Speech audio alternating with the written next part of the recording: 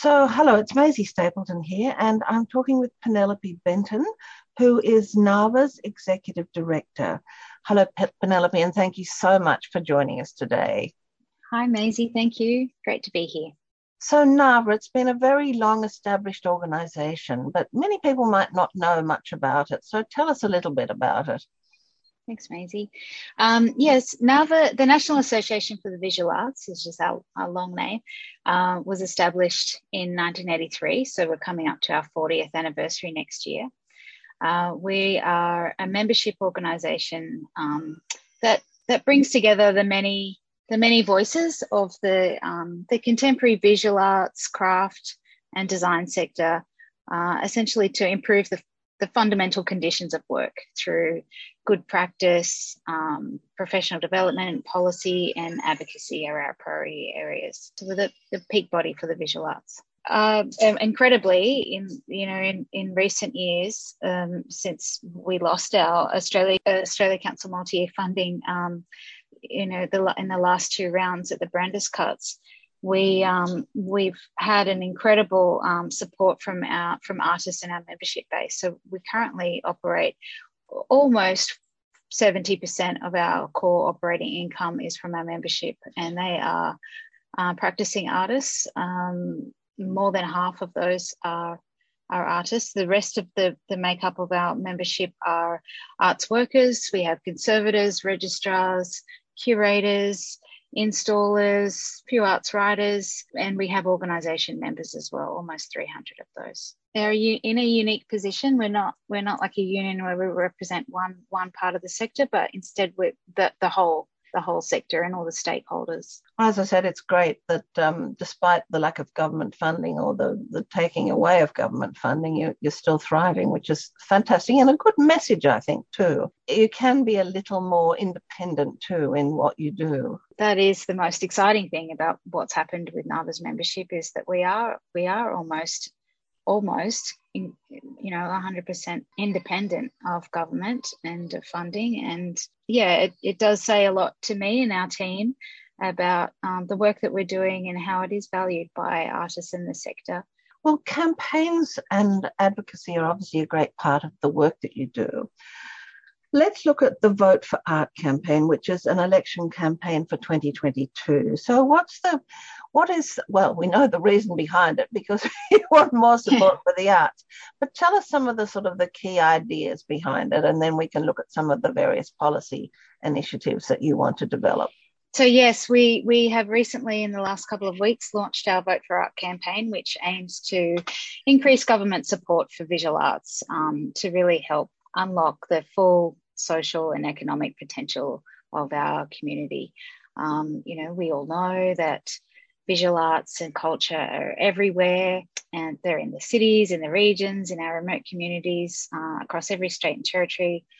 What is a really big message of this campaign also is that it's essential. The essentialness of visual arts is a big part of our campaign, but also the 15 peak bodies and organisations that came together to really, to unite our message, picking up on really, what the government rhetoric has been for the last few years about, essential versus non-essential, and the impact of that kind of language that's had on all tiers of government, but also, across the university sector, across workers everywhere, all businesses, using words like non-essential are absolutely deeply offensive, because the arts are essential. They're essential to our health, they're essential to jobs, they're essential to social cohesion, mental health, our national identity, and largely a successful recovery through what has been a most horrific time for so many people in this last couple of years. And there's plenty of research that demonstrates that in times of need, Australians turn to the arts. I'll throw a statistic in there that 73% of Australians have sought out arts and culture to improve their mood and quality of life throughout this pandemic. That's essentially what our campaign is aiming to drive. NAVA feels that all Australians would benefit immensely from ambitious visual arts and culture experiences that are made possible through strategic policy and funding investment. Okay. Before we go into some of the individual sort of, initiatives that you're calling for, I read that this is a multi-arts campaign. So how is that so? Well, we since last year, all of the art forms have been getting together every month to unite some of the messaging. Of course, there are different messaging and unique asks and needs across the various art forms. And, visual arts are one of 5. There is, of course, music, theatre, opera, media arts, and dance. And we all have been getting together to talk about recognising that as an industry we're much bigger than we are as individual sectors, and what's important to us. And they have been the recognition that arts and culture are everywhere and they are essential, and that they've sort of been the pinnacle of how everybody's fed off their individual campaigns. And ours, we also have talked collectively across the multi-art form peak bodies about what's important to us. And, there's a great recognition that First Nations practitioners and the community and the cultural sector need to be prioritised, First Nations first. And we need a arts and cultural plan, which, was the first recommendation actually that came out of the government's own inquiry into the arts that they launched at the end, or that Minister Fletcher called at the end of 2020. And the report came out last year with 22 recommendations. And that is a bipartisan report that had representatives from across all of the political parties. So, there's a collective agreement that a considered approach to ambitious investment is really important. What we've seen for many years actually is, sort of ad hoc, what feels sometimes a little bit chaotic about where money is put, that doesn't have the large widespread impact that many of us believe could happen if the entire ecology of the arts were recognised and considered. So we're talking about not only remote Indigenous groups, but we're also talking about urban First Nations people and so forth. Absolutely. Are their needs extraordinarily different? Yes and no. The Aboriginal and Torres Strait Islander arts sector is as diverse as any other group, if you want to call them a group. They're absolutely, remote and regional artists that are connected to an art centre will have different, or even an individual art centre will be completely different experience to another art centre in another region. And independent artists, of course, we're still, hundreds of independent artists working in remote and regional areas. There's loads and loads and loads of incredibly talented, gifted, remarkable Aboriginal and Torres Strait Islander artists across the southeastern states that are currently not supported really through the IVAS program, which is run through the Office of the Arts, across New South Wales, Victoria, Tasmania, and actually the ACT. Well, what we're seeing also is that,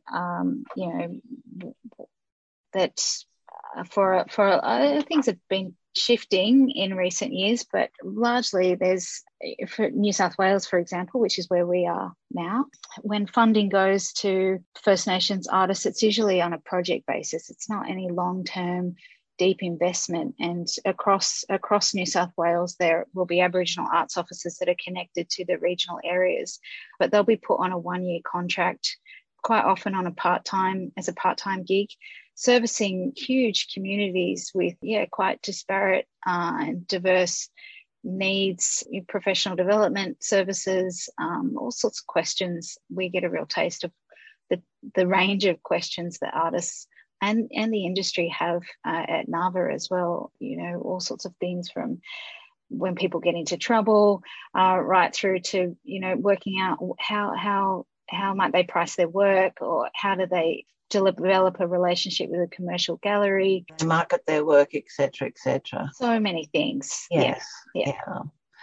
Well, another area which is, I think, a very important one is to stimulate long-term sustainability. That's right. The government's own inquiry into the arts, which they launched last year, Sculpting a National Cultural Plan, Igniting a Post-COVID Economy for the Arts. Really long and, a great title. It's a huge report. I tried to sort of quickly read some of it. I got lost, but it's a very big report. So obviously they took it seriously. You can measure it by the pages. That's right, Maisie. I think that said a lot to all of us, is that what our biggest takeaway from that report is that they listened to the sector and they heard us. And there is an appreciation that at the moment there isn't effective investment, fuels medium and long-term needs of the sector. This is a really lost opportunity for growth. I mean, just when the last major inquiry into the arts, which was after the Brandis cuts in 2014, there was a major Senate inquiry at that point, and one of the biggest takeaways for me was the noting that before that cut, the Australia Council had tested the impact of 6-year funding on the visual arts, or the arts, sorry, and what they were able to realise from testing the sector is that organisations were able to unlock 8 times the amount of investment from the Australia Council with long-term investment. And what we've been seeing in our COVID impact surveys is that more than 50% of artists have actually had a huge reduction in artwork sales. So, we're not talking about the government chucking money at artists who are just sitting back and collecting, fistful of cash. Any contribution helps people leverage a sustainable income, and to really do an assessment of what's needed really for independent practitioners, for represented artists, and the organisations that sustain that practice will have a huge benefit to how everything works in a more in a smoother way. With a long-term view, yes, exactly, rather than short-term. That's right, and because we haven't had that for such a long time, that's exactly the reason why artists in the arts sector has had such a terrible time during the pandemic, because we already hit this crisis exhausted, under-resourced, which meant that there's no kitty, there's no backup plan. No money in the biscuit. That's right. That's right. So of course, so many things collapsed, and organisations have had to completely recalibrate what they're doing. A huge amount of job loss across the industry, and the mental health impact has been massive, with people reporting 50 to 70% declines in both their confidence in themselves, in their careers, but also in questioning about what they're doing with their life, which is quite heartbreaking. Well, why have there been so many reports that say that visual artists have done really well during the pandemic and sold a lot more work? There have been. There are some commercial galleries who had already established a strong online presence before the pandemic hit. Mm-hmm. And those ones, so they were already equipped to deal with this, not knowing, of course, that it was coming, but because they had already been in that space, it was quite easy for them to leverage this as an opportunity, really, and there have been lots of people. I mean, you could see from the Harvey Norman profits that people have redirected their income, those who have managed to keep jobs and done quite well. Holidays have been off the table, so what will I do with my money? I'll buy some things, and absolutely, yes, buy stuff for the house. And in the first year of the pandemic, particularly, it was a lot of people buying a lot of things. Lots of artists did quite well. Commercial artists did some, with good galleries that had online established presence already, did quite well. What we've seen in the second year of the pandemic and now is that there's been a nervousness that has emerged. There's a great deal of uncertainty about how long it's going to last, what the economy is doing next. We're seeing constant updates about changes to interest rates. People are nervous. So there has been still, people are buying up, but the smaller pieces, they sort of lashed out and got the big ones in that first year of the pandemic.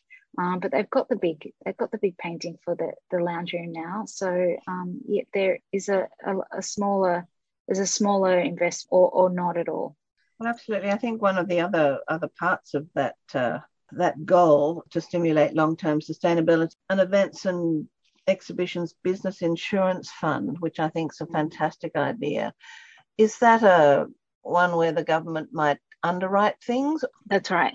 And this has been a call from across the whole arts industry, from across all the art forms, and all the art forms are needing business insurance in different ways. In the visual arts, what's happened over the last few years with the pandemic is that constant, a lockdown in Sydney or Melbourne will actually have impact on artists and galleries around the country. There are travelling exhibitions, as you know, tended to go around to a number of galleries, sometimes over a 2 or 3 year period. There have been many situations where an exhibition will be stuck from a border closure, and the galleries and the touring networks have had to find, last minute storage, appropriate storage even for the artwork, or reroute the freight, which has been, added quite exorbitant amounts of money to touring exhibitions particularly. And in many ways, in many situations, exhibitions have also travelled and then not been able to be shown, or been stuck on the wall, and the qualified team from people can't actually go and see the exhibition. People haven't been able to go and see it. Have opened to no audience at all. That's right. Sad. It's so sad. And for galleries, the insurance is really important. For artists, as you say, lots of people haven't seen the works. And what that means for an artist is all of that lost opportunity from when people go and see artwork in a space that wasn't there before. For the artists, that can often be conversations that lead to another show or another commission, or a relationship with a gallery that they didn't have before, or a buyer. There's so many opportunities for artists that have been lost with the gallery closures and exhibition postponements or cancellations. Well, look, just quickly, let's look at arts education, because that's another platform that you're interested in and that everyone should be interested in too. And it Absolutely. Also has been in fairly dire straits over the last decade or so. Actually, the worst, right? The worst. This is an area that is so important to me as somebody who has had an excellent education myself, and I wouldn't be where I am today. I wouldn't even be the person that I am today, or with the networks that I have and the friends that I've made, had I not had the opportunity to go to university, and TAFE for that matter. What's happened over the last few years, and actually the last couple of decades, to be honest, has been the decimation of art schools across the country. It's also been quite hard to track, because they have been chipping away at arts education for such a long period of time that it's quite difficult to sort of peel back to work out, when was it good? Was it, in the 90s?